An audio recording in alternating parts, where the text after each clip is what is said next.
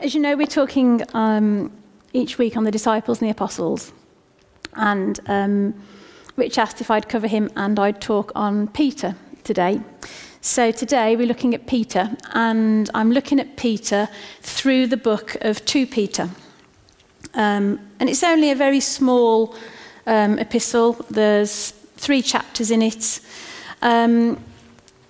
And I found I learnt so much about Peter. I learnt so much about his character. I learnt so much about how we should approach life through his approach in this scripture. And of course, the bit that was read was just this little kind of snapshot. And I will actually delve into other bits of it because it just gives such a good picture of what the guy was about. The reality is, when he wrote this letter, he wrote it and he knew he was about to die. Jesus had revealed that he was about to be martyred. And he writes this letter, and he kind of covers 3 areas. He talks about what we should be like, what we should do, what we should focus on. He talks about what we should not go near, what we should move away from, the things that the false prophecies that we should ignore. And he also talks about the future and the promise of Jesus coming back. So I'm going to cover my little talk just in 3 areas. The light of the truth, which I feel we've heard so much about in the worship this morning. The first area is going to be the light of the truth. The second area is going to be the darkness of false teaching. And the third area is going to be the promise of a new dawn. And the more I thought about this, I completely got what Peter was doing, because I have had this thought myself.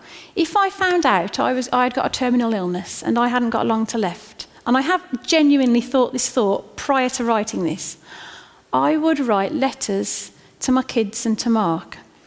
And I would go over and explain again my encounter with God. I've told them all, but I would put it into paper in detail. And I would encourage them to keep the faith, keep the faith, keep the faith. And trust that we would see each other again in glory in the presence of Jesus. And this is kind of what Peter's doing. He's doing this reflection back on his life, especially looking back at the transfiguration, the stuff that was really special to him. And he's putting it on paper, and he's like, this is it, guys, this is it. So he's talking about the meaning of life, the relevance of life, how we should live life. Which brings me to a parable. I think it might be in here somewhere. It's the parable of the caveman and the red Ferrari. I think if you look hard enough, you might find it. There was once a really, really rich man, and he was so rich he thought, what can I do with all my money? And he thought, I know, I'm going to build myself a time machine. So he invents and he spends all this money and he builds this TARDIS. And he thinks, right, I've got this time machine, what can I do with it? And he thinks, I know what I'll do. I'll go back to kind of Stone Age times. And I'll take a shiny red Ferrari and I will give it and I will leave it as a gift in front of a cave for a caveman. So he gets a red Ferrari, gets it in his TARDIS, goes back in time, nighttime falls, he leaves the red Ferrari outside the cave. And then he goes and he hides in his time machine, makes himself invisible, and he watches because he's really excited. And this caveman comes out and he sees this red Ferrari and he thinks, what's the meaning of this? What's this gift for? And he touches it and he strokes it. He's never seen anything so smooth. He's never seen red paint. Taps the glass. What's this? Never seen glass before. He goes in, he tells his wife. Picture Freddie Flintstone, I can't think what his wife was called, pulls her out. And he's like, look at this gift. What do we do with this gift? Was it Velma? Wilma. Yeah. He thought, look at this gift. And they have a chat about it. And that night, they get all their sheepskin blankets and they drag them out into the Ferrari and they treat it like a caravan. And the man's in the TARDIS and he's going, no, that's not what you're supposed to do with it. You don't sleep in it. It's not a caravan. He says, I know. They need a manual to tell them what to do with life. What to do with the Ferrari. So in his time machine, he goes back to present day and he gets the manual, what a Ferrari's about, how to look after a Ferrari, what you do with a Ferrari. And he goes back to prehistoric time. And then when they're off hunting, he leaves a book on the bonnet of the Ferrari. He thinks, right, they've got a word now. they now know what the meaning of a Ferrari is. They now know what that gift is. And he gets back in his TARDIS and he sits there and he's all excited and he's waiting. And he thinks, I've forgotten something. There's no fuel in the tank to get it going. It needs something inside. So he goes back in his time machine and he flies back and he goes back and he gets himself a fuel of diesel or whatever. I don't know what Ferrari's using. And he goes back to prehistoric times. I'm sure they don't use diesel, do they? No, I can tell by the laughter. And he goes back and he leaves his petrol by the Ferrari. And the meaning of life and the gift of life, there's ways that we should use it. And that parable, and perhaps Jesus did write it, I don't know, but the reality is that we have, God gave us life, and that is a gift. And he gave us the word. We have our manual. And he gave us the fuel inside us. He gave us the Holy Spirit. And Peter, in these letters, he's trying to focus their attention on what to do with it and what not to do with it. So, my first area, the light of truth. I'm going to quickly take a couple of lines from Thessalonians. When Christians die, we have this promise. It's not the end. It's a triumphant exodus to be with God.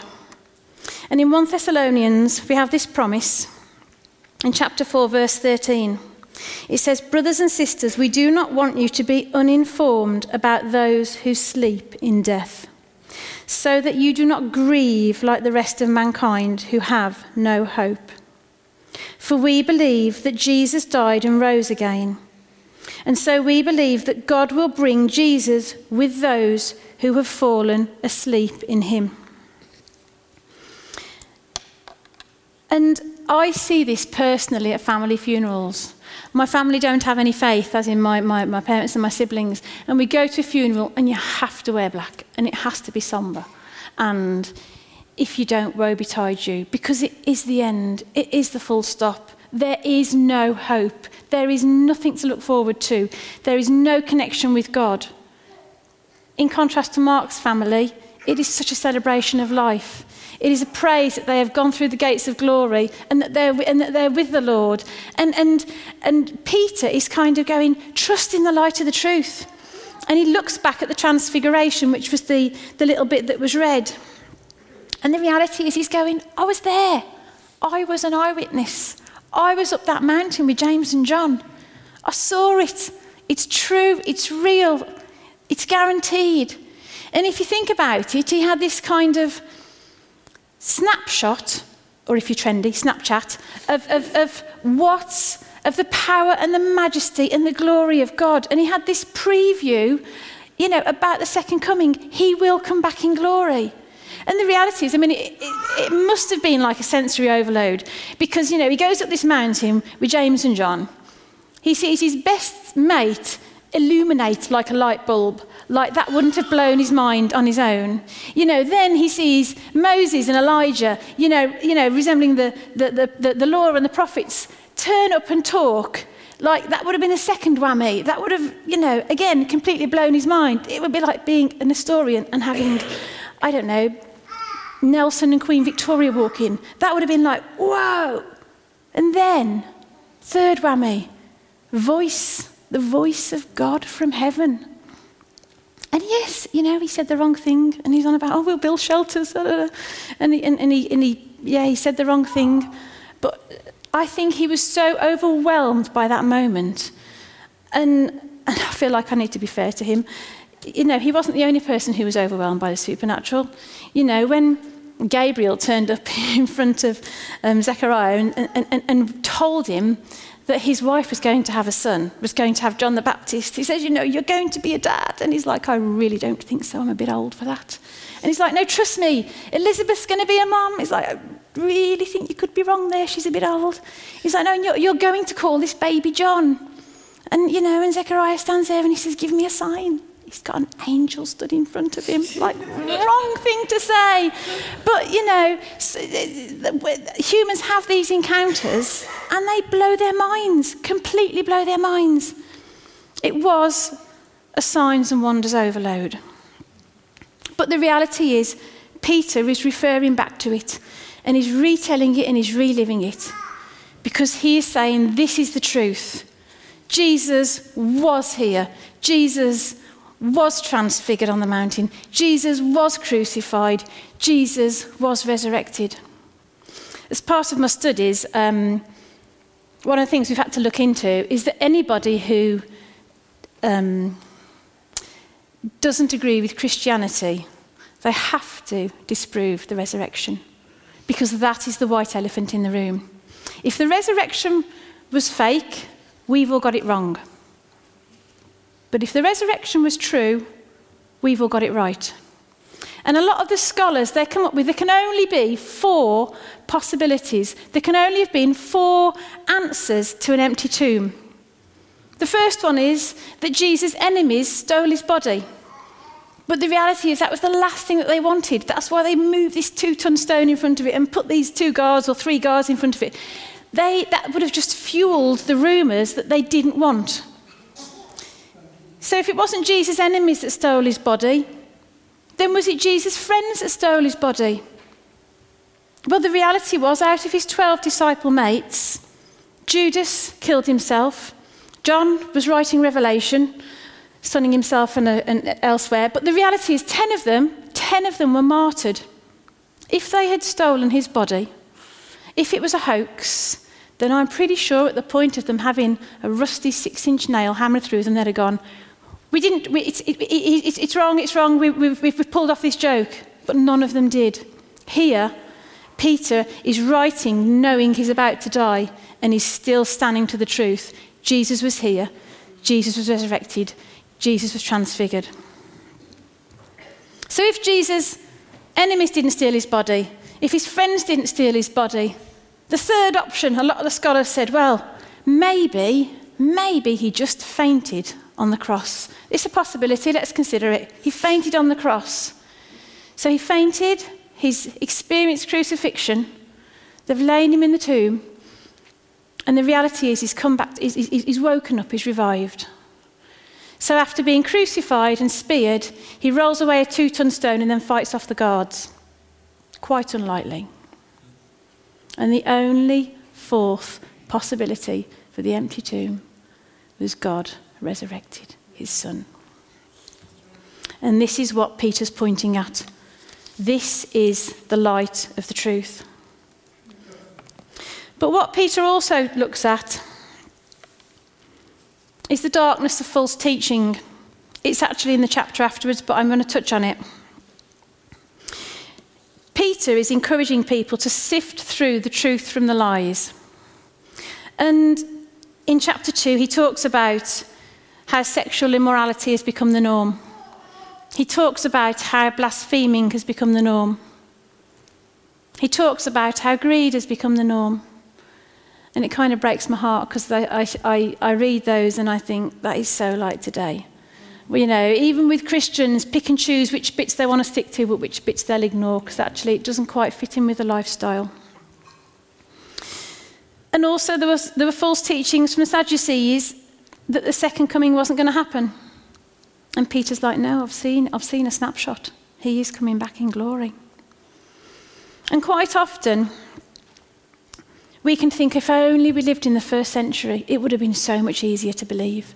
If only we'd watched Jesus walk along the beach, getting the sand between his toes, dishing out the bread, doing the miracles, healing the blind. If only we'd been there, we wouldn't have doubted. It would have been so much easier. But the reality was, some of them had given up believing in Jesus' return. Some of them had been eyewitnesses, and still the doubt was seeping in. And the doubt seeps in with us sometimes.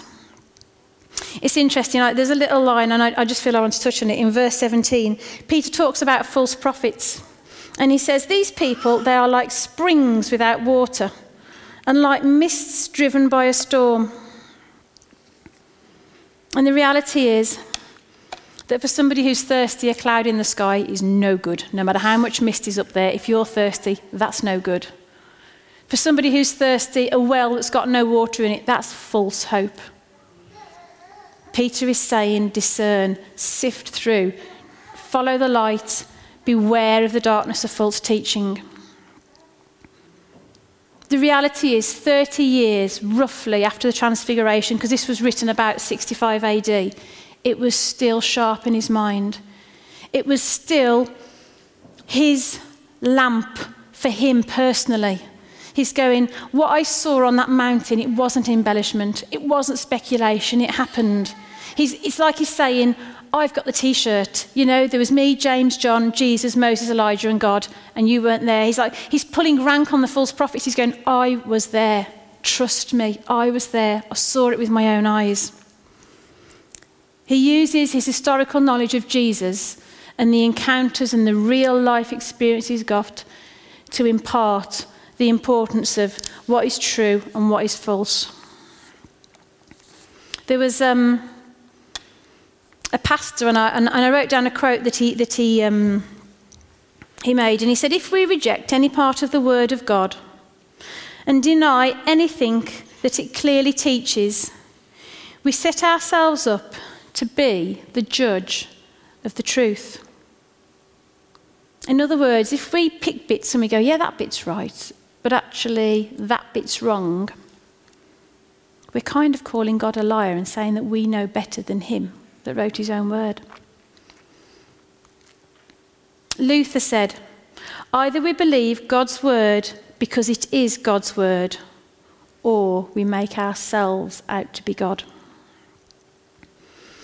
I thought about that, and the teaching that we get from the world today, it's so askew compared to this.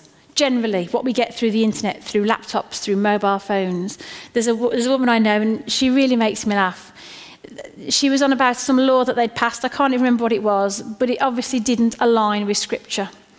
And she said, I want to get this book and I want to go in the House of Commons. And she's about 80. She said, I want to throw it on the floor and I want to go, that's the law. I don't know what you think you're making up, but that's the law. But so many people have moved away from this. I feel today that a big false teaching that we've got is this kind of moral relativism. I can't say it. Relativism. I can spell it, but I can't say it. Where people can reject God's truth, and as long as morally they're okay, then life's fine. And I had this really interesting conversation / debate touching on argument with a woman in a pub. And she said, well, as long as I'm good, that's what's important. As long as, and it was almost like there's this merit system. Well, yeah, I know I might sin a bit, but as long as I'm good, like that cancels out that, so I'm okay. And I was like, no. Jesus' merits are the only currency that God recognises. We can't earn our way into glory. Jesus did it. Jesus paid the price. We can't do anything. It's justification by faith. It's the righteousness of his blood. It's the merits that he's earned. It's not like we can cancel them out. Do you know what I mean? Like some kind of chart.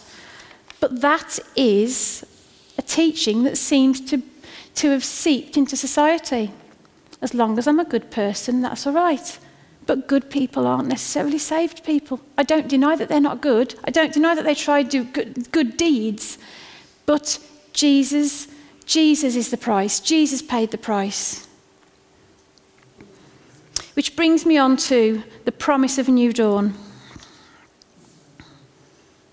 A day will dawn when Jesus returns. The day of the Lord will happen. The day of judgment will happen. It says in verse 19, I'll just read that bit again. We have the prophetic message as something completely reliable, and you will do well to pay attention to it, as to a light shining in a dark place, until the day dawns and the morning star rises in your hearts. Jesus is our morning star. In the meantime, for us that have got faith, he's rising in our hearts as well at the moment. Peter saw the transfiguration. It was a lamp and it was a light to him personally. But it shone a light on what the future held, on what was to come, on Jesus' second return. Even when Peter's facing death, he is still focusing on that lamp. In the parable of the 10 virgins with their lamps and the oil, something hits me quite often when I read it, and they're all waiting for the bridegroom. So they all know about the bridegroom. They all know that he's coming back. So they're all people of faith. They all have a lamp. They all have a light to guide them. But only half of them are ready. And you think how many Christians, whether they were christened, baptised, dedicated, are given Bibles, you know, the lovely little white ones with the silver writing on when they're babe, and don't open them. And it breaks my heart. It breaks my heart. And it's almost like this kind of champagne Christianity, like it's hatched, matched and dispatched, but you don't have to go in between and you don't have to ever bother reading the book. You know, 5 of those virgins weren't prepared. This is our lamp now for us.